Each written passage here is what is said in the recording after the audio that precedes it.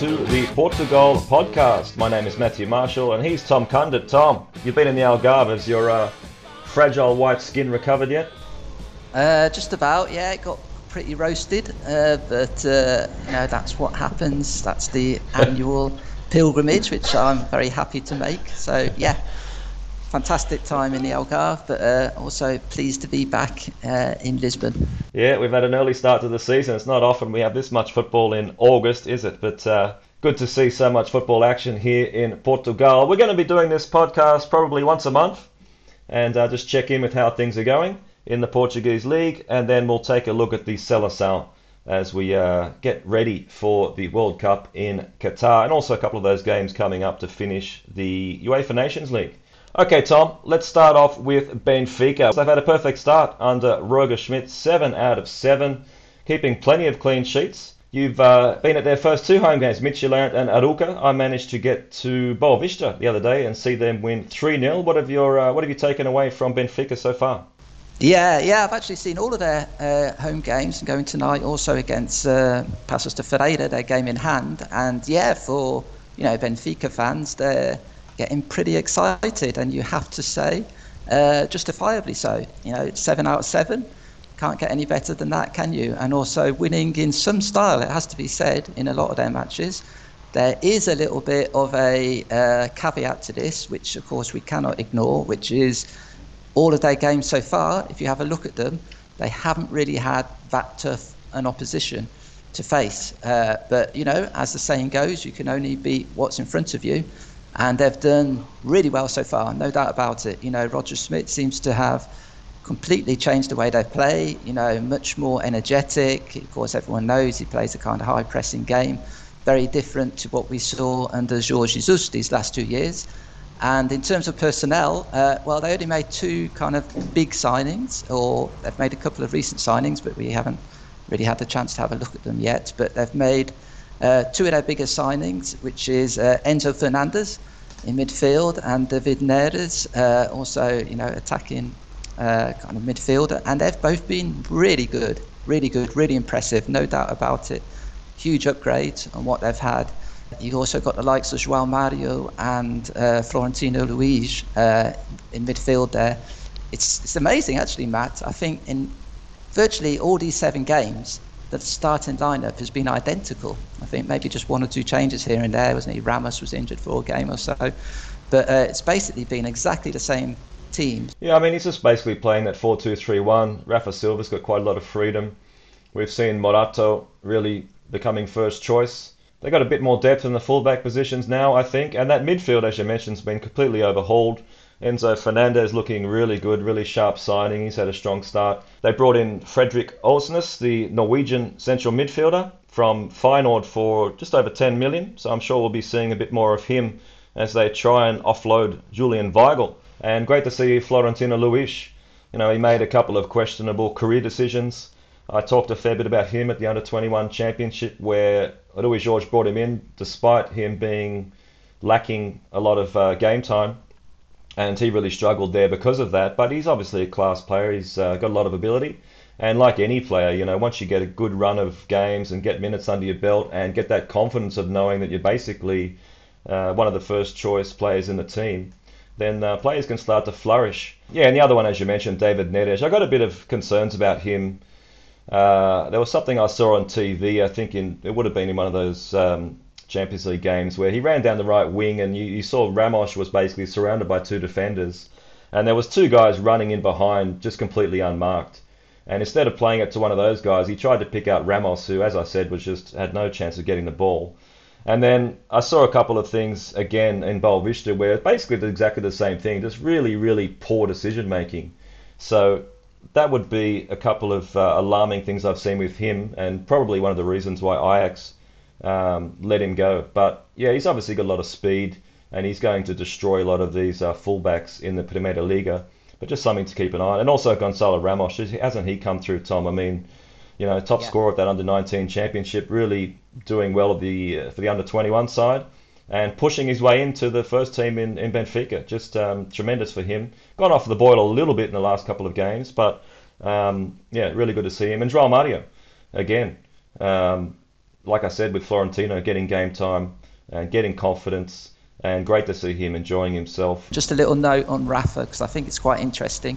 He's changed his position, quite significantly, I'd say. Of course, he's almost always been a wide player for Benfica, and he's playing basically through the middle now a lot more.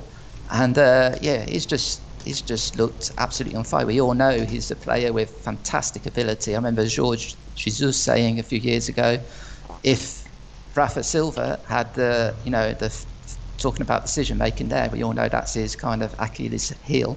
If he had the right decision, if he had the right end product, he would be, a world-class player, one of the best players in the world without a doubt. That's always let him down. You get his speed and his dribbling ability, gets him into brilliant positions, and then he tends to just panic a little bit or make the wrong decision. I think what you see with a lot of the really successful teams is you need a guy in that position to basically just unleash, and who you can trust to give a lot of freedom to. And Rafa Silva definitely fits that category. If you look at the central defence, Tom, I think we're going to see now Jan Vertonghen get phased out.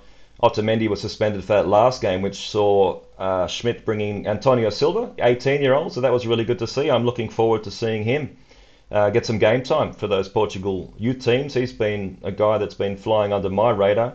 And of course, a couple of the Brazilians who have been injured, Lucas Verissimo and João Victor. So a lot to play with there for Roger Schmidt in the central defensive positions.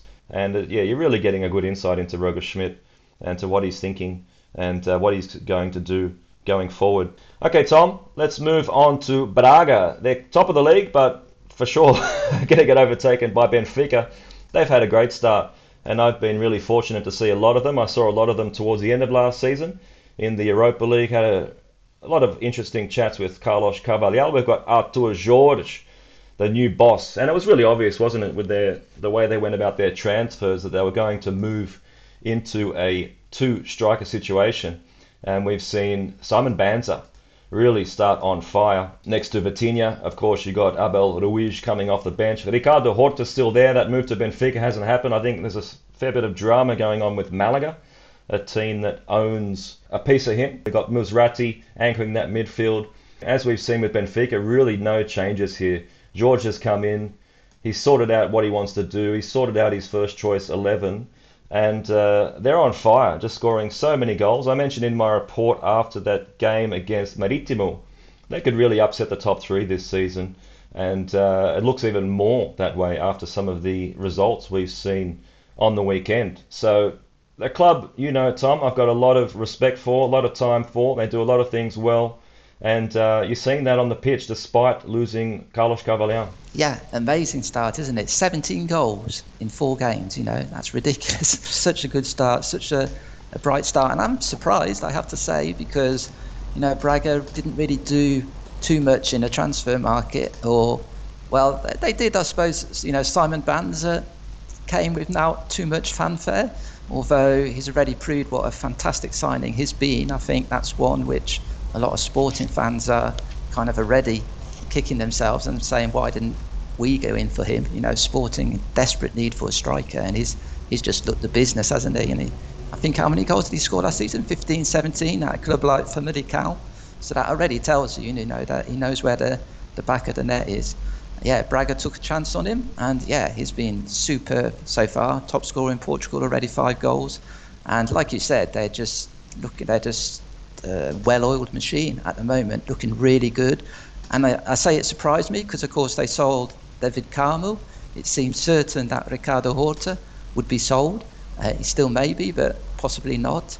And I agree with you, Matt. If they keep hold of him, Horta especially, I think this could perhaps be the season where they do upset, the big three. Maybe get in amongst it for the whole season, because so far they're just looking really strong all round.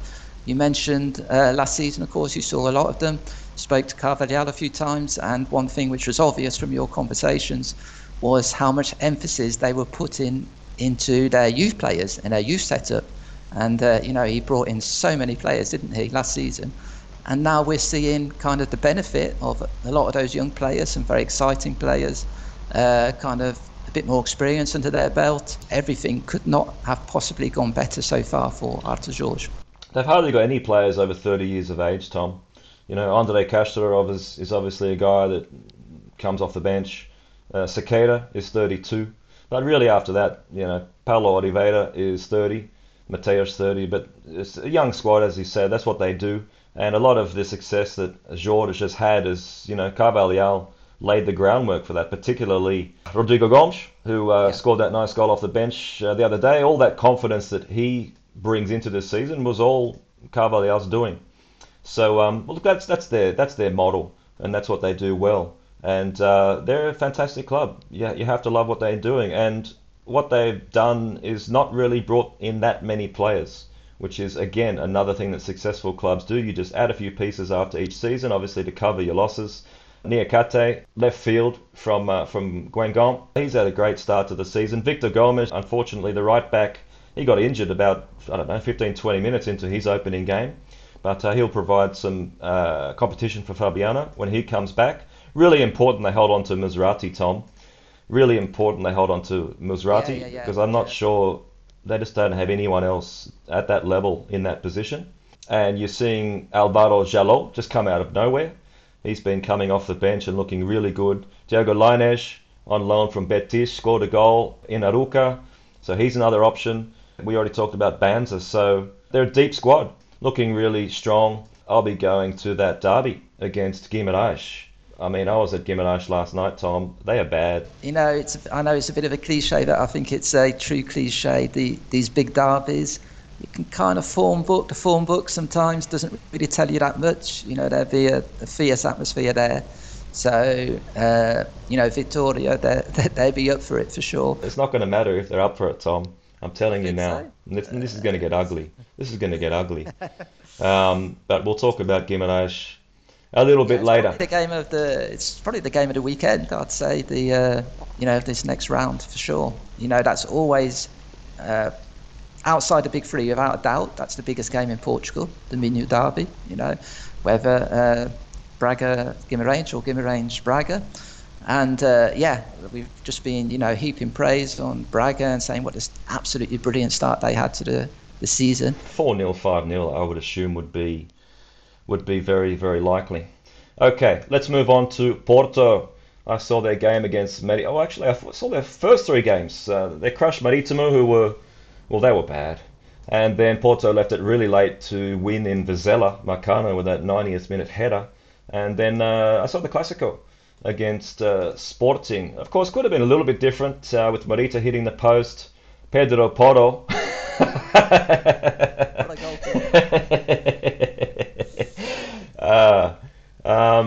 So yeah, I mean, maybe the 3-0 flattered Porto a little bit. Then we had that huge result the other night, Tom, in Vila do Conde, where their defence was just sliced open, just horrible.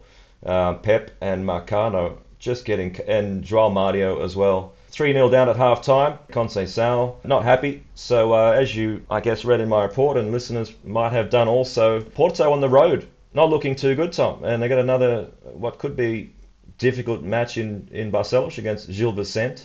What have you made of the Dragons so far? Up and down, I suppose you have to say, don't you? Certainly very contrasting results, their home games and their away games. Of course, we all knew when they sold Vitinha especially, what a key player he was last season. Really, it was so unusual for Porto to, and I think especially Conceição, almost build that whole team around Vitinha and the way he played. He was really the creative hub, and got sold for 40 million to PSG. I'm sure even though PSG got bags of money, they wouldn't have spent that much if they hadn't seen something special there. So yeah, I think it's going to take them a while to figure out how to kind of recalibrate their team, which, to be fair to Conceição, he's been very good at doing since he's been at Porto. It's 5 years, 3 championships, and almost a different team every year, or a different playing style every year. So yeah, he's got a bit of working out to do. They've got to do it quite quickly. We have to remember, of course, Matt, Porto had only lost 1 game against Braga away towards the end of last season in something like 14 months or something, an absolutely ridiculous record. They were just basically unbeatable. And they've lost one early this season. And yeah, they've got a bit of working out to do. Yeah, when you look through the squad, Tom, it's obvious that this aging central defence just gets older and older. And it's normal when managers give the benefit of the doubt to one of the established guys before playing a new signing. And that's exactly what he did with Marcano. And of course, with Marcano scoring a couple of goals, it was difficult for him to drop him and bring in David Carmo. But, it's obvious that's going to happen now. Behind them, who is it? Fabio Cardoso. João Mario was really poor defensively. I guess Manafá, he's had some injury problems. He'll get a game. Maybe even Rodrigo Conceição. Maybe we start to see more of him. But in central midfield, beyond Uribe and Grujic, I mean, there's not that much there. I got to say, Pep Aquino is just, I'm not going to bag on him, but I just don't see much really there. I know he's played a number of different positions. You're looking up front, it's always the Evanilson, Taremi with Martinez. I mean, it's very predictable as well. He's trying to play that sort of 4-3-1-2 with a guy in behind the strikers. It started off with Danny Namaso, and then he's tried Aquino. So I've got no doubt that this result will see Sergio Conceição shape things up. We'll see Gabriel Veron get a lot more game time. Of course, David Carmo will come in. He might have to do something about exactly where Otavio is playing also to give him a lot more ball. Losing Vitinha, losing Fabio Vieira, it's difficult to see sort of how they've replaced Vitinha in midfield. It doesn't look like they've done that. Another big loss, I think, not so talked about, is Mbemba in central defence. He was absolutely superb last season, and I think he's been a big loss. I actually put him in my team of the season last season in central defence. He was that good. And missing Mbemba, missing Vieira, and missing Vitinha, they're three pretty big pieces who they've lost, and so perhaps we shouldn't be too surprised that they're taking a bit of time to readjust. It's difficult, isn't it, when you're losing your top players year in, year out, and we're seeing in Portugal, these big clubs are losing these players earlier and earlier and younger. And they're having to replace them, much more often. We've still got a few days in the transfer window, haven't we, Tom? So it's going to be interesting, isn't it, what clubs do with time running out to strengthen their squads. Let's move on to Sporting Clube do Portugal. Well, I saw their opening game in Braga, 3-3. Obviously, there was some defensive issues there. They beat Rio Ave 3-0, and then we just talked about that game they lost in Porto, 3-0. But then, Tom, at home, a game you were at, losing 2-0 to promoted Chaves. What did you see? Terrible, really, from Sporting. First half, it was kind of predictable, kind of game you see so often in Portugal. Big club at home against a smaller club, one-way traffic.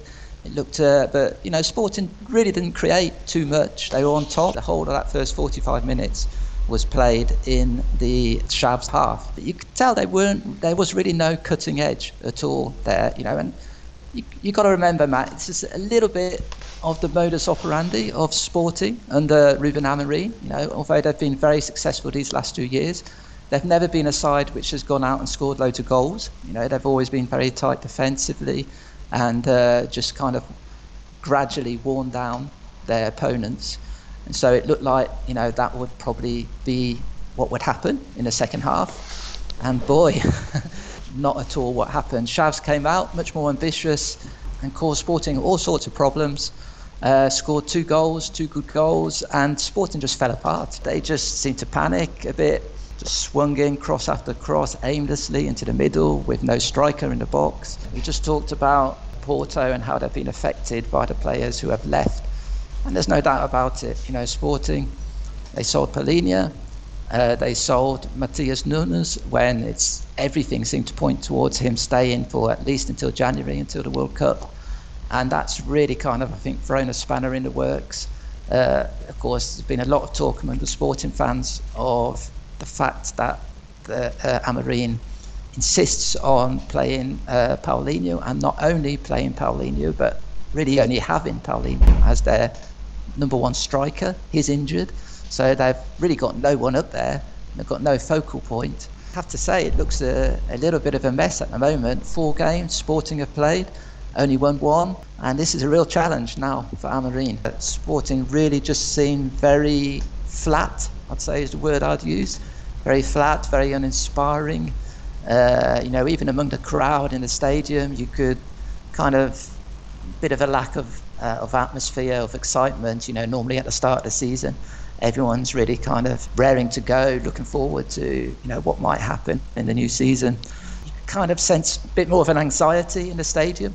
I think Sporting fans are ready. Of course, they're watching their neighbours Benfica just looking a completely different team to what they've looked like in recent seasons, and so that makes it even more worrying. Yeah, this squad is looking ordinary, isn't it? I mean, Pablo Sarabia, another guy that did a lot of good things in the offensive end, he's gone. And I think you saw from Amorim's comments after they sold Nunes that he didn't want to lose Tabata, who might have got a lot more playing time this season if he had have stayed. But honestly, you go through this team: Antonio Adan, Luis Neto. Why is Luis Neto on the pitch when you've brought in Jeremiah Saint-Just? It just doesn't make any sense. And then the other day, Ricardo Esgaio, who is nothing more than just a backup. They brought in Morita from Santa Clara in central midfield. They just brought in a young Greek midfielder, Sotiris Alexandropoulos, who has got a couple of caps for Greece, 5 million from Panathinaikos, so we'll have to see how he goes. But Roshinha, really? Paulinho, the only striker you've got, really? It's just terrible squad planning. The scouting department there, I guess they're limited by the finances available, despite selling Paulinho and Nunes for good cash. It just goes to show that even clubs like Sporting have financial problems. So it's no surprise that all the other teams in the league are struggling financially too. And you're seeing that all the way down. His comments after they sold Nunes were not good. I mentioned in something I wrote that he's probably looking for a way out. I'm not sure that he wants to be there much longer. Obviously, he has a lot of enjoyment bringing the young guys through, and we'll probably see a lot more of that just because out of sheer necessity. Really happy to see Rodrigo Ribeiro. I saw him a lot at the Under-17 European Championship, but placing responsibility on guys like that is not great, is it? And we've seen a couple of promising performances from Ishaku Fatawu. Maybe one of these guys can break through, but on a whole, they can't win the league. They've got no chance. Sporting are really so reliant on their younger players. It's a really, really young squad. And it's just been poorly put together, I think, because, even, I suppose, their marquee signing, say Francisco Trincão, he was pretty awful, I have to say. Maybe it's a bit too much pressure, bringing someone like that in and saying, okay, you're the guy who's going to ignite our attack. He's 22 years old. Didn't get much playing time for Wolves last season. We're not even in September yet, are we? And it's already looking like a season of transition for Sporting, really building for the next season. Let's see if things turn around. Yeah, they've conceded 8 goals in 4 games, and a lot of their success was built on that defensive solidity, wasn't it? And keeping things tight and keeping clean sheets. They don't even look like doing that, and their attack is nowhere near as good as what it was. So it's bad. It's bad everywhere. Let's move on, shall we? And let's go down the table, Tom. Portimonense.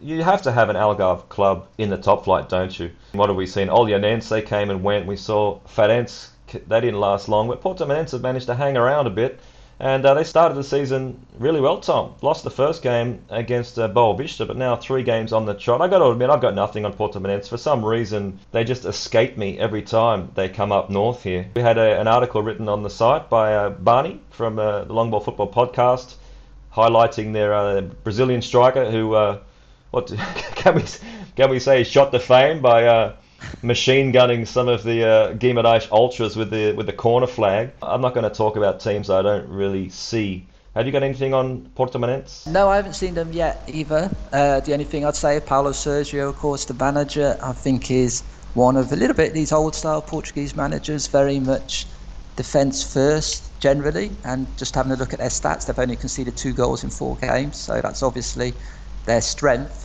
So good start, and like you said, you really do need a club, at least one club from the Algarve. It's a good start to the season. We'll keep an eye on them, and of course, if you want any more information on these clubs that Tom and I haven't seen, then of course head to the Long Ball Football Podcast, and they do a great job of breaking down all the teams in the Primeira Liga. Okay, Tom, next down, Estoril. Another team that have had a good start to the season. They got promoted last campaign, did pretty well, although they sort of tailed off a little bit. You were there when you Yeah, saw that's them it. draw Against 2-2 Rio against Rio Ave. What did you see? goes to show, some of these smaller teams in Portugal really do play some nice quality football, and you get some great spectacles, some great matches. And this was a really entertaining game. Estoril, of course, managed now by Nelson Verissimo. He's got them playing some nice football. He's used his Benfica connections to bring in a few loanees. One of them, Tiago Gouveia, who started very well, and he scored the equaliser in that match. Beautiful goal. Estoril slightly fortunate maybe to get the draw, but then they bounced back and had a really good result this weekend, of course, and they dispatching Passos de Ferreira 3-0. Real fun club, Estoril. Really small stadium. They've also brought in recently João Carvalho, come back to Portugal. I expect him to do quite well there. An interesting squad, young players, young manager, all of them with a lot to prove. I think they'll have a good season. Nelson Verissimo, my assessment of him really increased last season, especially as he guided Benfica through those Champions League games, getting past Ajax, and then obviously a really tough tie against Liverpool. I think it's a pretty sharp piece of business for Estoril to get Nelson Verissimo. Somehow Estoril and Portimonense are the two teams that just keep escaping me. Chaves, another one of the promoted clubs, Tom, from way up north, undefeated in 3. And of course, picking up that 2-0 win against Sporting in Lisboa the other day. What did you see from them on the pitch? It was thoroughly deserved. That's one thing to say. That there was no doubt about it. They were the better team, the better organised team, and it wasn't kind of one of those smash and grab wins you sometimes see with the smaller sides when they play a big three. First half, they pretty much part the burst defensive effort, but second half played their football, played really well, took their chances. Actually, probably as well as the 2 goals they scored, they had 1 or 2 other very good chances. They've brought in some important players. Of course, Steven Vitória scored an incredible header to break the deadlock in that game against Sporting. And he's got a whole world of experience. He's been in Portugal for years and years in a top flight. Luta Singh, he didn't actually play against Sporting because they'd only signed him a couple of days before. But again, he's looked really good on his previous stint here in Portugal at Passos de Ferreira. So I expect him to score a few goals. And I tell you, it was incredible, Matt, because probably their star player and their kind of talisman, their captain, João Teixeira, wasn't even playing this game. He was suspended, had been sent off in the previous game. They've got some good players. I was impressed with João Batchi, the right winger, very tall, agile player, very physical. He's also got some good vision on him. He's played a beautiful through ball, put the striker clean through. He looks a good player. He actually also provided the cross for the first goal for Steven Vitória. Most highly rated player is a left back, Bruno Langa. Didn't have a great game against Sporting, to be honest. I think he was, don't know if he was a little bit overawed by the occasion, but yeah, they've got some good players there. They've got some good experience and, solid start to the season. Another promoted club, Casa Pia, Tom. I saw them. I did the report when they played Benfica. They played really well. And I made the comment after that game that they're going to be hard to break down this season. Of course, they've had a fair bit of time to get used to Filipe Martins, get used to his tactics, which is basically carbon copy of Amorim. It's that classic 3 central defenders, wing-backs going nuts, couple of holding midfielders, and then 3 guys up front. And of course, it's all about the Nigerian winger there, Xavier Godwin, really, really quick. And every time they win the ball, pretty much they're looking to get it to him to break clear. I was there last night, Tom. They beat Guimarães 1-0. It could have been 2-3-0 at half time. Godwin, I mean, he broke in from the left wing and he had the Japanese winger Kuni just completely unmarked. Completely unmarked. He just would have strolled in for a one-on-one. And Godwin decided to try his luck from outside the box. These are the sorts of decisions, which prove just why players like this don't go higher in the game. I mean, he might get better, but he's already 26. It's the decision making. I mentioned it with David Neres before. To move on from them, I liked Rafael Martins. He was good up front. The left back was also quite good. Leonardo Lelo, 22-year-old. This team just knows what they're doing. They're going to be hard to break down. They're going to be hard to score against. And if they take the lead like they did last night, then they're just going to say, okay, break us down if you can. Guimarães weren't good enough to do that. Great to see, isn't it, Tom? These promoted clubs coming in and punching above their weight so early on. And great to have teams like Chaves, Casa Pia in the top flight, and hopefully they can hang around for a while, disrupt some of these other clubs that have been sort of flirting with relegation. Anything you got on Casa Pia? 1 goal conceded. They've got the best defence in the league apart from Benfica. So yeah, they're looking good. They've only scored 3 goals, but that's been enough for 2 victories and a draw. So yeah, they're looking good. And just on your point of the promoted clubs, amazing weekend this was for the promoted clubs. Win for Casa Pia at Victoria, win for Chaves at Sporting, and a win for Rio Ave against Porto. So yeah. Yeah, and of course we shouldn't forget that they couldn't play their game against Benfica in their home stadium. So they had 0 home advantage there. So that was another thing that went against them. Really looking forward to getting down there and going to their stadium and learning a bit more about this club, seeing them more in action live. Really enjoyed that game last night.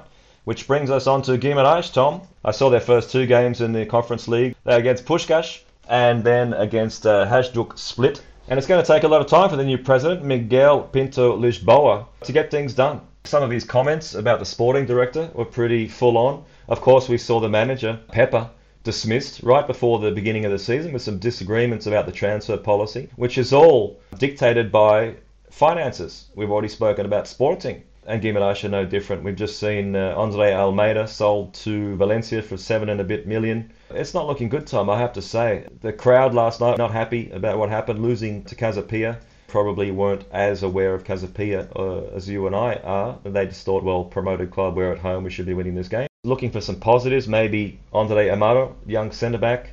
Marga, the right-back, had a really good strong start to the season, but he got injured. But overall, it just looks like this is going to be a long, tough season for Guimarães, Tom. They're a mystery to me, Victoria Guimarães. You look at the size of that club, you look at their support, best supported club outside of Big Three.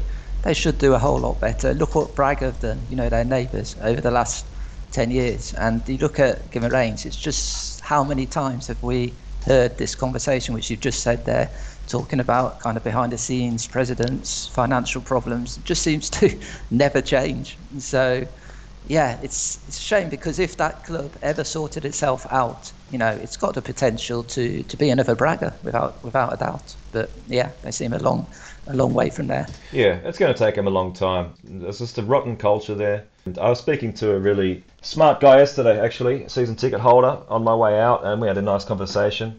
He's a realist. He knows what the deal is, and it's going to take a lot of time. Boa Vista, Tom, they had a good start to the season, won their first 2 games. They were victims against Casa Pia, and then I was at their game the other day. They lost against Benfica. I made the comment, actually, that they're nowhere near as good as what they were in February when they drew that fixture, coming back from 2-0 to draw 2-2. Again, we've seen a lot of their better players leave. Peter Musa, Sawyer. I thought Nathan also was pretty good. So again, they're another club that have trying to rebuild. Petit doing his best there, but hard to see them any more than just mid-table battlers this season. You got anything on the Boa Vista? I think Petit, of course, club hero, won the championship there as a player. Probably the right manager for that squad, and that situation. He normally is able to kind of grind out results here and there. I certainly don't really see them doing anything spectacular this season.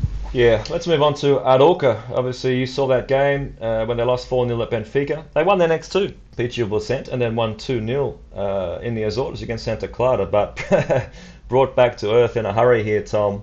Smashed 6-0 at home to Braga. I guess anyone that thought that there was some positivity there has to reassess things after this defeat. Although they got beaten 4-0 by Benfica in that first game of the season, I was actually quite impressed with Arouca. I thought that was a little bit of a harsh scoreline.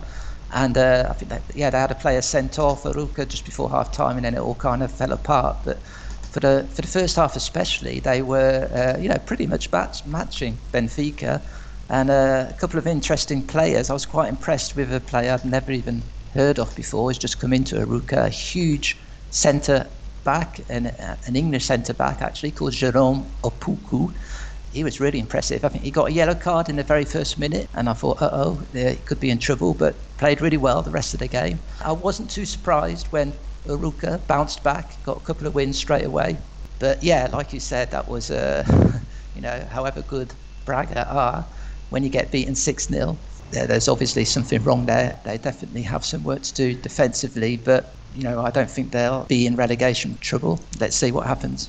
Yeah, they're another club that have had a high turnover of players. Going to take Armando Evangelista a little bit of time to sort that out. I don't have a lot on Arouca as a team yet. I haven't seen them. But what I will say is it's such a beautiful part of Portugal, Tom. I'm not sure how long they're going to hang around in the Primeira Liga, but if people are interested in coming to watch some football in Portugal, I would definitely recommend going to Arouca and try plan a few days there. Get into all the beautiful nature activities that are available in Arouca. All right, Tom, Vizela, team that are doing a lot of good things on and off the pitch. A lot of that's generated by Samu in midfield and also Kiko Bondoso. Alvaro Pacheco is really doing good things there, Tom. They're looking like they're really ready to consolidate their position in the Primeira Liga.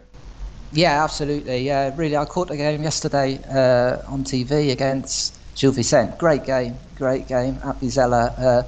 Really well-run club as well. You can tell almost always a good crowd in there. Small, compact stadium, but completely packed with passionate fans. And Kiko Bondoso, he's the man, isn't he? Really good. Again, yesterday scored a goal. Really was at the heart of almost everything they did going forward. I was also impressed with Guzu, Rafael Guzu in midfield. He looked like a classy player, like you said. Samu, a real competitor. Very good squad to work with. Pacheco with his trademark cap. A club doing a lot with a little. I think they're too well organised. They've got too many good players, too much of a good thing going to have anything other than a successful season. I wouldn't be surprised if they followed up last season, which was also, of course, their first season back in the top flight, with a really comfortable season. I'd expect them to finish mid-table, maybe even just squeeze into the top half. And yeah, you mentioned Rafael Guzu, which brings me to another point, that once you start following the Portuguese youth teams quite regularly over a period of time, you start to see these guys who were in these Portugal youth teams, obviously never got to the Seleção, never really got to big clubs, but yet they're so influential now for teams like Vizela. You see Guga in Rio Ave. You mentioned Chico Geraldes in Estoril. The guy in Nacional, I can't remember his name, and they all play in that central midfield sort of, attacking central midfield role. It's really quite interesting. So that's just something I've noticed.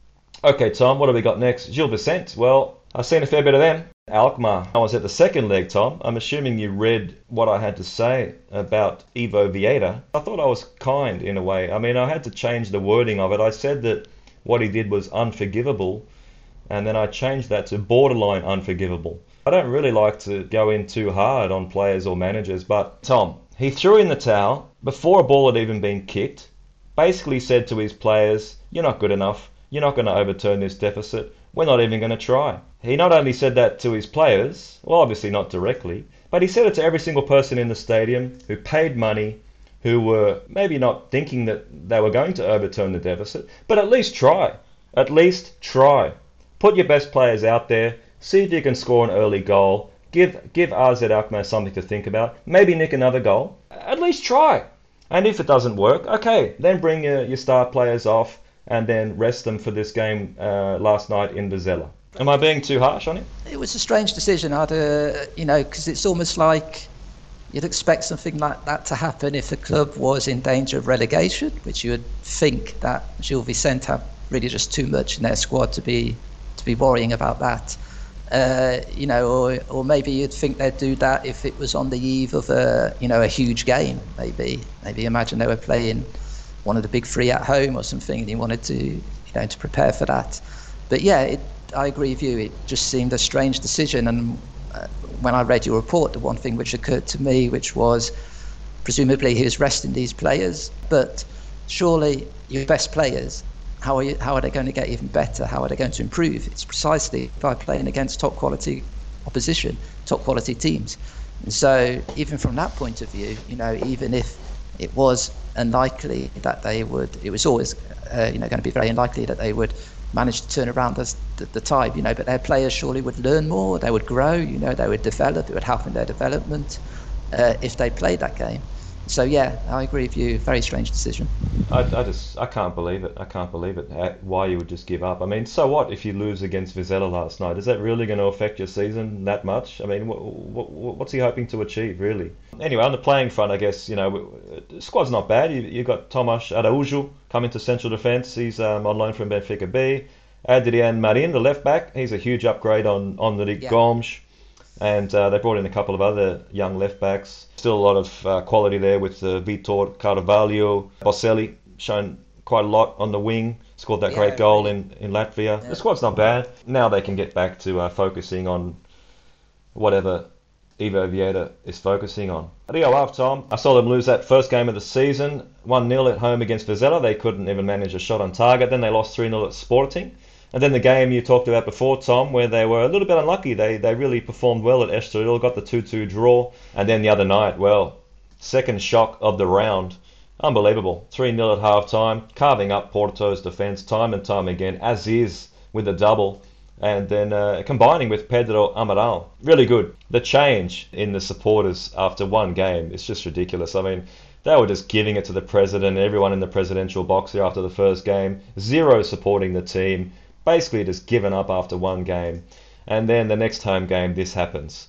And, the crowd are on fire. The president is a genius. And just incredible, incredible stuff, Tom. Yeah, well, I didn't see the first game, but I read your report, obviously, and I was quite surprised because Rio Ave, of course, were champions last season, and most people had them down as the three teams which came up, the ones which would probably do best this season, and that sounded quite ominous from your report. But yeah, when I went to see them at Estoril, really impressed with them. Like I said, they went down early. First 10 minutes or so, Estoril were on top, but then basically for the next 70 minutes, Rio Ave pretty much dominated that game and playing really nice football. I thought, on the ground, zipping it around in midfield. Guga was just superb that game. Without doubt the man of the match. Of course, their right back as well, Costinha. He looks a really fine player, doesn't he? I think he's got a big future. So, and Aziz also scored against Estoril. It's kind of easy to get your players up for a game like this. Porto are coming to town, demolish that eastern stand now, so everyone's packed in to the western stand. Can you keep that going? Can you maintain that week in, week out? They've made some moves also late in the transfer window. We've got Josue Sá, central defender. Andreas Samadas, Tom, you remember him? He's the Greek central midfielder. He's come in, 33 now, so there's a bit more competition. Of course, they brought in a couple of strikers later on, Emmanuel Boateng returning, and Hernani. So a few more options there for Luis Freire. He's a young manager, 36, and just what the doctor ordered for him, isn't it? This massive 3 points. I mean, the pressure just gone, and he can get down to business now. What have we got next? Famalicão. Well, they were pretty average last season, weren't they? And managed to sort of improve and get away from any relegation drama. They were awful beginning of this season. Couldn't score in their first three games. I was at that game at home. They lost 3-0 against Braga. They did better in the second half, but not really too much there. And then managed to get in the press box on for the first time for Famalicão. Really happy about that. Old school. They got the win here, 1-0 against Santa Clara. Yusuf with a pretty nice goal. I have to say, it was all about Ivo Rodrigues. Again, Tom, I remember seeing him at the Under-20 World Cup in, 2015 or something. So another one of these guys that's, has some talent and now the main man for one of these mid-table clubs in Portugal. He's not a central midfielder, but he was really influential here. Like we've mentioned with so many of these other clubs, just a huge player turnover here. It's going to take some time for sure for Rui Pedro Silva to sort out his best 11 and to try and get some consistency here. What have you got on Famalicão? This has been their model, hasn't it? They're basically almost buy a new squad or half a new squad every season. Lots of wheeler dealing, lots of ins and outs, and they've actually when they first came up, it kind of blended straight away, and they had a really good season. But the last couple of seasons, first half of the last couple of seasons, they've really struggled and looked like they might be in relegation trouble, and that's not really too surprising when you consider that a whole load of players have just been thrown together. So, like you said, big job here to get them playing well, playing as a cohesive unit as quickly as possible, because they've got a few good players. I don't know if you noticed, I don't know if he even played Ivan Haim No, he's injured. is, really class player. If they can get him up and firing, that will make a big difference. Yeah, exactly. No, he's not far away. He's not far away, Pedro Silva. He's brought in. I haven't butchered a name for a few minutes, Tom. So we'll have a go with this one. The Albanian centre back, Enea, is it Mihaj or Mihai? I don't know. And Riccielli, the captain, 23-year-old centre back. So that'll probably be the first choice central defensive partnership with Penetra back to the bench for a while. But no, he's close. He's close to figuring out what's going on here. You saw Brazal, young 19-year-old in the attacking midfield role. The left winger, Cadile, on loan from Rennes. He looked pretty good. And I'm sure he'll persist with Milan, the Spanish striker up front. So he's not far away from knowing his best 11. A good thing compared to some of his counterparts who don't have a clue. Which brings me on to Santa Clara, another club who had a high turnover, Tom. Mario Silva, he's under some pressure there. They started off with a draw, and now they've lost 3 straight games. They weren't too bad. A lot of talent, I think, from Gabriel Silva, the young Brazilian, but he hasn't started yet. They've got enough talent here on the books. They brought in enough talent. It's just going to take a fair bit of time for Mario Silva to sort this out. Really, I haven't seen Santa Clara yet, so I can't really comment. The only thing I'd say, of course, like we've mentioned already a few times today, they've got some big misses from the last few seasons. Lincoln and Morito. Probably their 2 best players. Yeah, exactly. And they've left. And so, they're big holes to fill. Yeah, you can see what they've done in the transfer market, but he's just got such a huge, turnover of players, and it's going to take time. A little bit worried about them, but I think they should be okay. But someone's got to go down, Tom. Someone's got to go down. And let's talk about 2 teams currently occupying those relegation positions. Paços de Ferreira, oh man, they've lost all 4 games. They've scored 1 goal. Players getting sent off left, right, and centre. And I haven't seen them yet this season, but it's not looking good at all. It's a bit of a mess. Cesar Peixoto, their coach, is one of these coaches who's tried a few clubs, hasn't really had too much success. Came in towards the end of last season, did really well at Paços when they were struggling, looked like they could go down, and he managed to turn it round. Whole series of draws, a few wins was good enough to see them stay up. But they've started this season very poorly. I wouldn't be very confident of them turning it round. It's going to be tough. He might not last too long if it stays like this. I saw a bit of their game on TV. I think it was Gil Vicente, maybe. Nigel Thomas looked pretty good. Machoy Jallo, also 19-year-old, and they managed to get Keiki, the young Brazilian from on loan from Manchester City. So he's obviously got a fair bit of class and talent, and it might just be a matter of someone like that just taking over, getting them some wins. But yeah, you're going to see them tonight, aren't you, at Benfica? And which brings us to the last club down the bottom, Marítimo. And I saw them get crushed in Porto 5-1. I think they gave away probably 2 or 3 goals just with stupid passes and losing possession in their own half. And then I saw them get crushed 5-0 in Braga.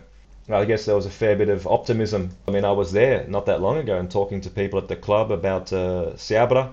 Obviously, he came in last season. They're terrible at the moment, Tom. Stripping goals left, right and centre.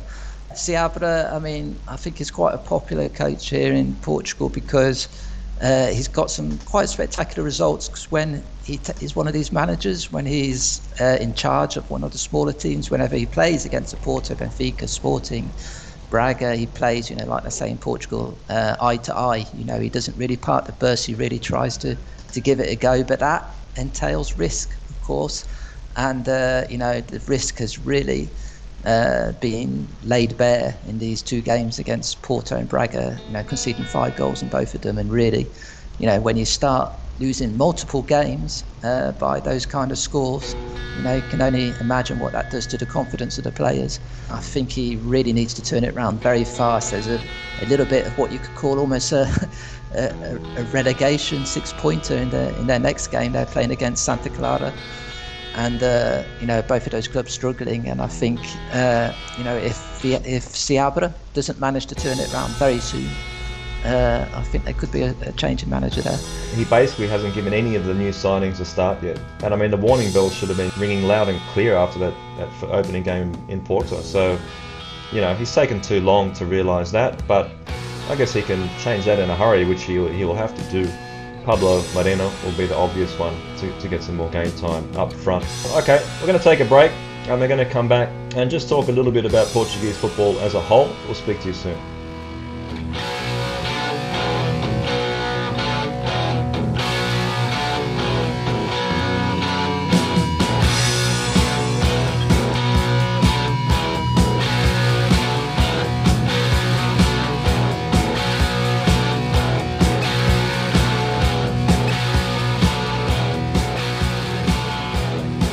Okay, welcome back to the Portugal podcast. We're going to take a look at Portuguese football in Europe. Talk about the coefficient, Tom. I know you've been keeping a close eye on this. There are some warning signs for Portugal. We've just talked about all the teams there, and I think one thing we see when we look at the coefficients and the way Portuguese teams perform in Europe is there's a clear division.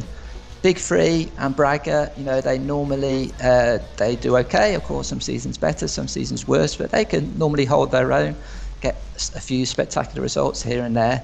I think the big difference and the big problem for Portuguese clubs is the drop-off after those clubs, and that's important. That's important when it comes to the UEFA coefficient points, because basically, without going into too much detail, a win for Guimarães or Gil Vicente against Latvian or Croatian opposition is worth exactly the same as, for instance, Porto beating Juventus or something like that. And these clubs, of course, the Portuguese kind of lower ranked clubs, haven't managed to get through to the Conference League groups, which means there's a whole lot of points there which are going to be clocked up by Dutch clubs. I flag up Dutch because the Netherlands is the country which is about to overtake Portugal in the country rankings.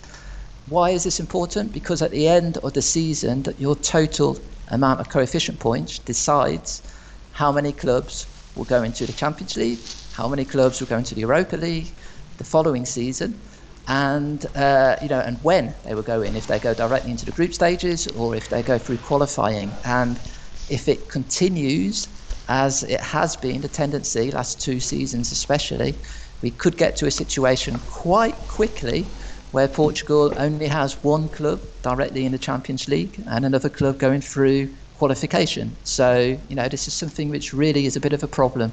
Why does it happen? I think, like I said, the real big difference is these clubs who are, I'd say fifth club downwards from Portugal, really struggle to play against counterparts when they, for instance, the equivalent team in the Netherlands, let's say Gil Vicente, we just saw them, there's a bit of a quality gap between those two teams. Really, the Portuguese league doesn't do anything to try and address this situation and try and help these clubs. We saw Benfica before their second qualifying game against Dinamo Kiev. Their league match against Paços de Ferreira got postponed so they could prepare for it well. This is kind of common practice we see in lots of other countries. For some reason, the Portuguese league did that for Benfica, but didn't do it for Vitória Guimarães and Gil Vicente. So, what kind of message is that sending out, and what kind of help is that giving to these clubs? Zero. Also, we've got the problem of these clubs quite often, it rotates quite a lot. The 5th, 6th club in the Portuguese league who qualifies for Europe. I remember it was Paços de Ferreira a few years ago under Paulo Fonseca. It was Estoril when Marco Silva was there. It's Vitória, quite often. And then what happens? These clubs have a really good season. Because they have a good season, in the summer or the close season, their best 2, 3, 4 players get picked off, get sold. And so when it comes to playing in European competition, it's not the same strong team that it was the previous season. And so that's also, puts them at another disadvantage. So basically, I'm not sure, Matt, I don't know if you have any ideas, but I think this is a trend, unfortunately, which is going to be very difficult to reverse. Let's just address Liga Portugal first and how pathetic they are. As you say, to give Benfica that day off or postpone their game and not give Gil Vicente and Guimarães the same luxury, that's just completely pathetic and disrespectful, but it shouldn't really come as much of a surprise. I think there's a lot of factionism going on in Liga Portugal. Probably the head honchos there making decisions, probably all of them support one of the big 3 clubs in one way or another. That wouldn't surprise me whatsoever. It's just a disgrace. It's just a disgrace that they would not give Guimarães and Gil Vicente the best possible opportunity to get through. Another thing is the draw and how brutal the draw was. We talked about Guimarães. Even if they had have got past Hajduk Split, they had no chance against Villarreal. Let's keep it real. And Gil Vicente didn't have a great draw against AZ Alkmaar. The draw was unlucky, and we saw, didn't we, not that long ago, was it Rio Ave, wasn't it, against AC Milan. Took them all the way to penalties. So the draw obviously plays a big role. I mean, I've said what I have to say about Liga Portugal. Just unbelievable. And there was also a lot of hoo-ha when Benfica went to play that game against Casa Pia in Leiria, and originally Liga Portugal was saying, well, we Porto and Sporting are going to have to play their games there as well, so it's even. You know what I mean? So there's no disadvantage. Completely neglecting every other single team in the league, how there should be this special treatment for the top three. Just pathetic. And we also saw, we see continually how bad they are in their scheduling of the games. I mean, we had to wait till Sunday night to know when and where the games were going to be this weekend. As I said, this is a society issue. Liga Portugal just embody that to the max. Just a complete disgrace on so many levels. Terrible. We could see some big changes with the coefficient and how that's going to affect the top teams in Portugal, their automatic qualification for some of these competitions. Tom, let's just quickly touch on the top four and who their opponents are. We've got Benfica, of course. They did well to get past Ajax. That game in Amsterdam, wow. Never forget that one. Benfica have got Maccabi Haifa, Juventus and PSG. A couple of big boppers there, Tom. It's not going to be easy for Benfica to finish in the top two here. This is it, isn't it? This is going to be the acid test of how good this Benfica side is. PSG, I mean, let's face it, they're probably one of the favourites. Well, they are, definitely, aren't they? One of the favourites to win the whole thing. Be very surprised if they get anything from those two games. It would be interesting to see the game at PSG, of course, because whenever Benfica played a huge Portuguese community, of course, in France, especially in Paris. And so I think they actually played a game there in the not too distant past where they were saying that perhaps half the fans in the stadium were Benfica fans. So that will be interesting to see if that happens again. Against Juventus, well, if Benfica can kind of transpose their form in this early part of the season and their domestic form and also their form in the qualifiers into these bigger games, then I'd say they've got a chance. Juventus don't seem to be the beast they were in previous seasons, where they were just serial winners, weren't they? You've got to say that PSG are definitely going to win that group, and Maccabi Haifa are definitely going to finish last. Perhaps Juventus very slight favourites, but it wouldn't surprise me to see Benfica overcome them. Okay, let's move on to Porto, Tom. Of course, they got knocked out by Lyon last season in the Europa League. Now we've got Atletico Madrid, Club Brugge and Bayer Leverkusen. Doesn't look that strong on paper. I guess Atletico definitely the biggest challenge there, although Bayer Leverkusen, pretty dangerous team on their day. Seems to me like Porto probably had the best chance of reaching the knockout rounds. Yeah, without a doubt. Also a chance for Porto to get revenge, because last season they were in a bit of a group of death last season. I think it was Milan, Liverpool and Atletico. And they actually played a really good group stage. They were unlucky in 2 or 3 of their matches, Porto. But at the end, they got knocked out by Atletico at the Dragão.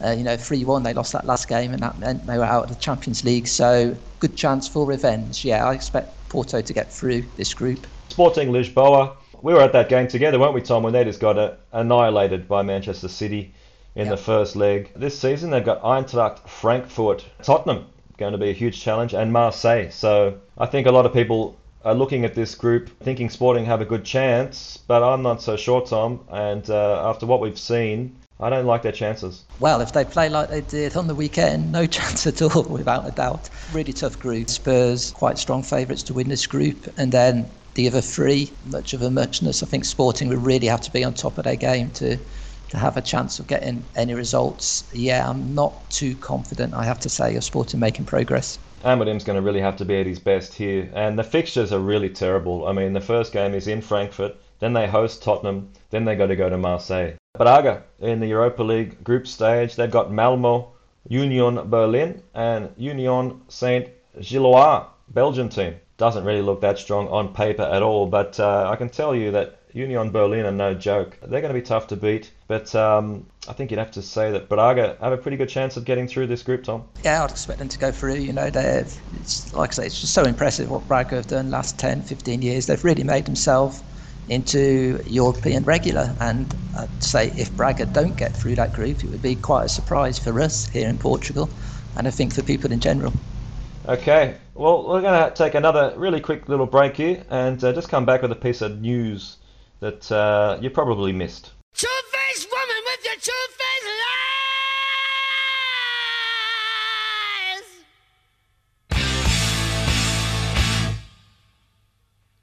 I hope that two-faced living made you satisfied.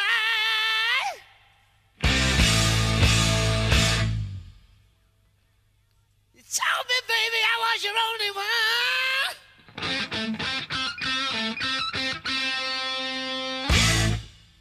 While you've been running around town with every mother's son.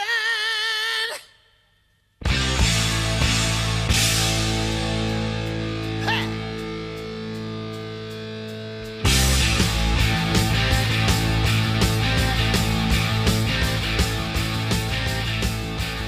Okay, Tom, a little piece of news that pretty much got lost in the mix was 70-day suspension and a €13,000 fine for Sporting president Frederico Varandas. This is for some comments he made at the end of last season about Jorge Nuno Pinto da Costa, of course, the Porto president. And I'll just read it out here for the listeners, exactly what Varandas said. Mr. Pinto da Costa, no matter how much it costs him and no matter how many attempts he makes to try to erase his actions, will always be remembered as an active corrupter. And I will be here to remind him until the last day of his presidency that he is an active corrupter and a disgrace to Portuguese sport, while I look forward to the outcome of the blue card process. A country that recognises Mr. Pinto da Costa as a reference is a country without values, and a country without values is a country without a future. Portugal cannot and will never be that country. Tom, I know you don't want to get into this, but I will ask you, what is your assessment of Mr. Varandas, especially since he's taken over the presidency at Sporting? He's got an interesting background, very different to the normal president you get at these big clubs. Of course, he's a doctor. He's also served in the Portuguese military, and he was actually the sporting medic, the sporting doctor before he radically changed his position in that club. So I think he's done quite a good job in that he's kind of just quietly gone about his job, normally stayed in the background, but occasionally he comes out and he really doesn't mince his words, as shown here. I think one thing which is interesting is that Sporting really didn't count as a kind of big hitter in Portugal for 10, 15 years. It was the whole rivalry was just about Benfica and Porto, and they were always at each other's throats. You got these sort of comments almost on a daily basis. That all changed really when Sporting started having a bit of success, and so I think this really war of words and very bruising comments from Frederico Varandas towards Pinto da Costa, which has been replicated, of course, the other way around. Kind of just shows that at least Sporting are a club which are being kind of taken a bit more seriously nowadays. Yeah, I think we've seen, obviously, with Benfica and Rui Costa taking over there, a little bit of a change of the guard, isn't it? Certainly, Rui Costa couldn't be more different to a guy like Pinto da Costa, who's just been there for decades and decades. Yeah, I'm not going to go into all the details of this, but what Varandas was referring to with the blue card process is I guess you could call it a scandal or an investigation that's going on at the moment into agent fees that have apparently been diverted to Pinto da Costa's son. And so, yeah, a whole lot of discussion about that. Investigations in Portugal are notoriously long. The other stuff that Varandas was referring to was, of course, the Apito Dourado, the golden whistle scandal in 2004, where Pinto da Costa eventually didn't get prosecuted, but there were phone conversations that were released, conversations to do with sending prostitutes to referees and paying off referees. So the other clubs involved in that were Boavista, Susense and Gondomar. So I think it would be naive, Tom, to think that there hasn't been a whole lot of corruption going on in Portuguese football, of course, way back to the Salazar regime and Benfica. And we've seen it in Italy. We've seen it in a whole lot of other countries. You can imagine what's going on in Eastern Europe. So just something I thought I'd bring to listeners' attention, because a lot of this really gets lost in the news cycle. Journalists don't want to take it on for obvious reasons. But if anyone's interested, then they can go out there and do some research and get the information yourselves. Let's move on now, Tom. It's time for Sell a Sale.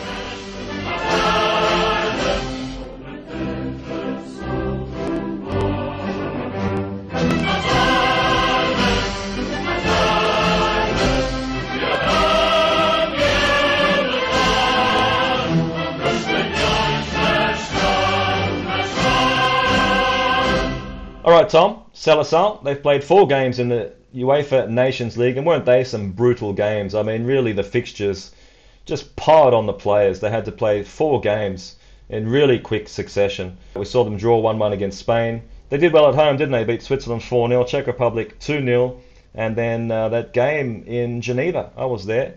They lost 1-0 to Switzerland, and you could just see the fatigue and the rotation that Fernando Santos had to make. Really, really tough. You saw results all over the board, all over Europe. Really unpredictable stuff going on. Because of that exact reason, players were just burnt out and they just wanted to be at the beach. So we've got these games coming up really soon, Tom. In about just over 3 weeks, Portugal go to Prague to take on Czech Republic. They host Spain in Braga. So I thought what we'll do is we'll do this, as I said, about once a month. We'll just take a quick look through the squad and see what Santos might be thinking. I guess goalkeeper's really straightforward, Tom. Now we've seen Diogo Costa promoted well ahead of time, way earlier than I suspected, but it looks like he's first choice now ahead of Rui Patricio. Yeah, oh yeah, absolutely, no doubt about it. You know, hasn't put a foot wrong for Portugal or a hand wrong.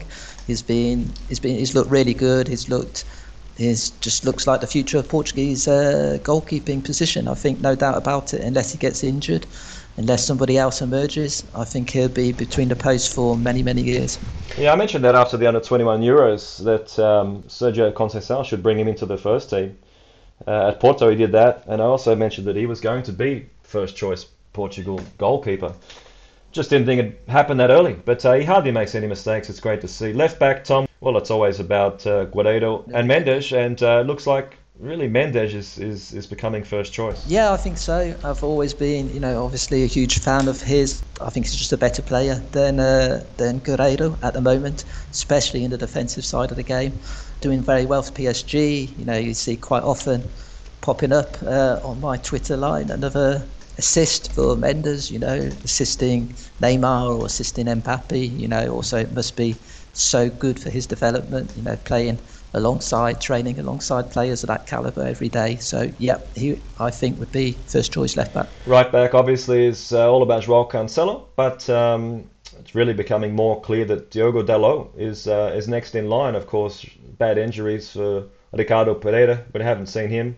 Nelson Semedo, you'd have to say, is probably third choice now. It's really looking like Dalot. He had a good performance for Manchester United. He's pretty much first choice right back there. So it's pretty much looking like those two guys, yeah? Yeah, absolutely, yeah. Cancelo 1, Dalot 2. I think Fernando Santos likes Dalot. Of course, he gave him a couple of games in the Euro when he wasn't even first choice at Man United. So yeah, I think no doubt about it. Cancelo 1, Dalot 2. And central defence, obviously, Ruben Dias was injured for a lot of Portugal's recent games, which saw Danilo and Pep in central defence. We saw Santos call up David Carmo, didn't get any game time. He even called up Domingos Duarte. And we also actually saw him call up Inacio, didn't he, in one of the previous squads, who also didn't get off the pitch. It looked like Jose Font was being phased out, although he's still going strong in Lille. There was an article on Portugal about him and his training regime. We also got Thiago Jalot. The thing against him is he plays so much left back, right back, although we have seen Fonseca, the new Lille manager, brought him into central defence for the last couple of games. So keep an eye on him. But as we wrote in our article, we did that in March, wasn't it, Tom? Analysing the central defenders. It's obviously Carmo, Inacio and Jalot, a partner for Ruben Dias. Anything to add there, Tom? Question, of course, keeping our fingers crossed in terms of Pep keeping fit, because I thought it was interesting also in the Nations League games. Santos used Danilo, didn't he, there for all 4 games, I think. He used Danilo. And in the World Cup qualifiers, the playoffs as well. So, I think that tells us all we need to know about his thinking. Yeah, but he's not getting much game time, is he, at PSG? So that's a bit of a problem. I mean, I mentioned, buried in my report, that Sporting game in Porto. I haven't seen, obviously, that much of Inacio. I mean, I've seen a bit of him down to 21s, but not for Sporting. But it just seems clear to me that Carmo is a far superior player. I'm not saying Inacio is bad. I'm just saying that Carmo's better. And I really hope Carmo can now, obviously he'll get into the Porto team. He can get a run of games. Let's see what Santos does. I mean, he just keeps favouring that experience in that position, doesn't he? So we'll see what happens. Let's look at, the more defensive midfield positions. We saw Paulinho pick up injury at the wrong time. Ruben Neves is really a guy that Santos has been given a lot more game time to. We even saw William get some starts and do well. Mateus Nunes is another guy who can play there.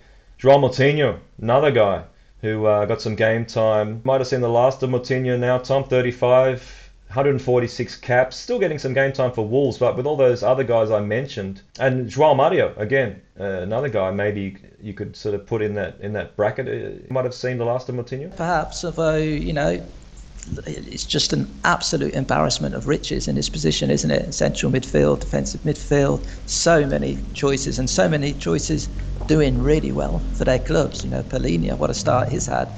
And I remember us watching a few games, Matt, in down in the Algarve. I remember Palhinha, the game against Ireland, was it? Or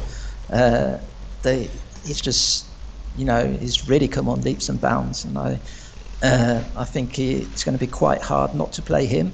The game against Switzerland here in the Nations League, Ruben Neves, superb, really liked it. And I know you're somebody who said that he's, should be playing a lot more for Portugal. And he was great. I think that game against Switzerland, I remember saying, I think that was probably the best Portugal had played under Fernando Santos. I'd say, perhaps with the exception of the Nations League final. That was a really superb performance. Everything about it just clicked. And that was William Carvalho and Ruben Neves. So, yes, so much choice in this midfield, Matt. I think that's possibly going to be the key to how successful Portugal are in Qatar. Can he find the right combination? Can he pick that right, midfield to really get the best out of the amazing attacking potential that Portugal has? Yeah, it's fascinating, isn't it? I mean, that aggression that we've seen from Palhinha really was what Portugal needed. And I just love, the long passing from Ruben Neves.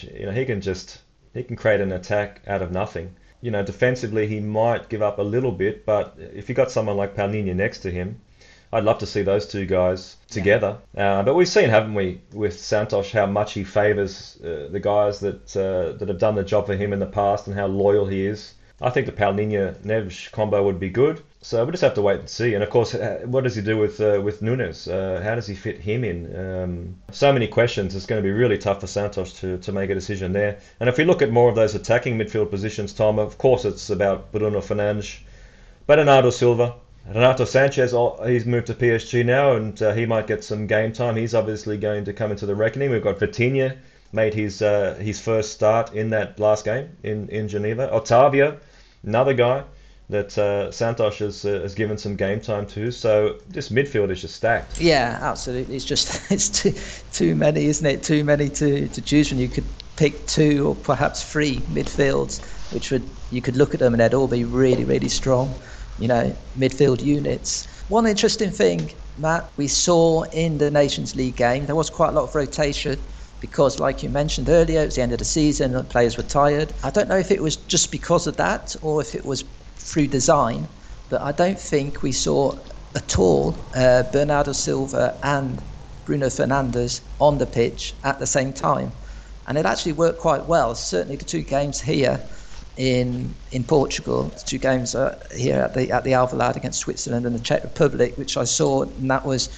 really Portugal just seemed a lot more of a cohesive unit, a lot more balanced. And it was, when Bruno Fernandes started, he'd come off and Bernardo Silva would come on for him at 60 minutes, and then the next game it was the other way round. And that seemed to work really well. So that's another big decision which Fernando Santos has got. Does he pick them both, or does he pick just one of them? I think it's been proven that when the big games come along, it's going to be both of them, 100%. So then it just becomes a matter of where is the balance. How do you account for Bruno Fernandes having a lot of freedom? I pointed out in previous reports a lot of the good things he does off the ball, a lot of the organisation he does.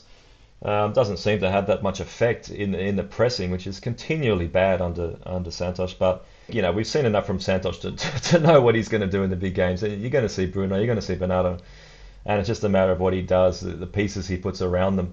There's so many options. We'll have to see what happens there. So up front, it's obviously Cristiano, João Felix to Diogo Jota. We've seen again, Santos really likes that Jota-Ronaldo partnership. Felix has had some bad injuries that have sort of kept him out of the squad here and there. It's looking like a mixture of two of those three, and then on the outer you've got, I guess, Rafael Leão, Gonzalo Guedes, Ricardo Horta. He got some game time, scored a goal, and then Rafa Silva, Andre Silva, the sort of usual suspects that could be squad players coming off the bench. Is that how you see that, Tom? Yeah, absolutely. Well, I suppose we have to ask, don't we, Matt, the Ronaldo situation. I mean, imagine he stays at Manchester United and he stays in this position where he's just getting, drips and drabs, a few minutes at the end of games. First of all, what does that do to Portugal's chances? And will Fernando Santos pick him regardless? Imagine he gets to Qatar and he's got 200 minutes under his belt in the last 6 months. Yeah, 100%. I mean, the transfer window is, I guess it's a week away or something from closing, so a lot of things could happen between now and then, but you could look at it two different ways, Tom. I mean, this reduces the chance of him getting injured, keeps him a bit fresher. We've mentioned the pile-ups of the fixtures, which is only going to increase with the Champions League, trying to pack all them in. Then you've got the Nations League, then you've got the World Cup. I think a lot of people out there just do not realise how hard this is on players. I didn't read the comments, obviously, after that game against Switzerland, but I can imagine what it was. And I just think a lot of people just do not see it from the players' point of view and how hard it is. The physical toll it takes on their bodies and just the lack of rest that they've had. So it could work two ways for Ronaldo, but for sure, he's going to still call the shots. He's going to want to start every game. Okay, it's one thing being rested, and not being overplayed.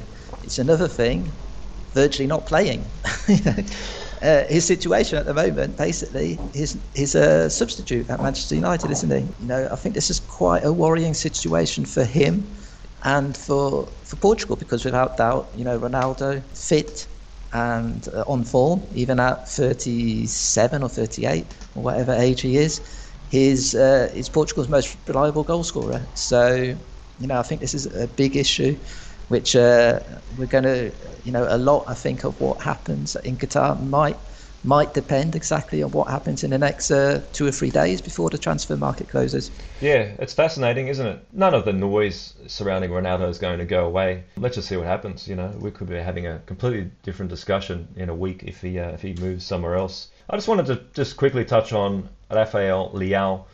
People that have been following me for a long time would have known what I said after the Under-20 World Cup about him and Gedson Fernandes. Some attitude issues that I spotted there and were concerned about. And look, there's no doubting his talent. I mean, he's gone to AC Milan. He's a key player there, played a huge role in them winning the title. He's got tremendous amount of ability and potential.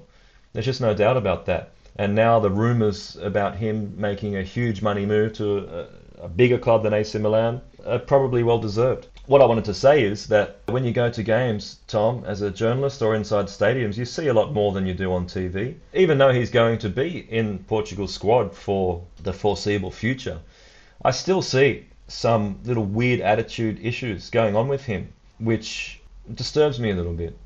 And I just wanted to put that out there just for people to know and to maybe keep an eye on. It's very interesting you say that right now, because just this weekend I was reading some comments by Stefano Pioli, his coach at Milan, and he was, I imagine, addressing exactly this idea people have of Leão, these kind of comments questioning his attitude. And he was talking about body language. He was saying that Rafael Leão, he sometimes gives out the wrong messages with his body language. Could say it's a kind of style, isn't it, of play. He always seems to kind of carry himself in that kind of lazy looking way. But what he did last season, and he's also, of course, started pretty well this season, and you see him sometimes, he's so explosive. So yeah, really interesting character, and really interesting point you raise. How much of it is a bad attitude, how much of it is just his kind of style of playing, and should he kind of look to change that, just like his manager, I think, was kind of suggesting he should try and change his kind of body language just to give off a different attitude, a different vibe. Body language is one thing, but I'll be specific about some of his interactions with other players on the pitch, especially far more experienced players, and also just his interactions with Santos when Santos is trying to give him instructions. It's bad. He's still a young guy, still plenty of time to, I guess, improve that aspect of him and his game. So that's about it, Tom. Of course, we've got these two Nations League games coming up. See how we go there, and then the World Cup starting in late November. Portugal with Ghana, Uruguay, and Korea Republic. Tom, that's been a massive effort. I got some editing work to do. Thanks for your time, and enjoy yourself tonight with Benfica smashing Paços de Ferreira.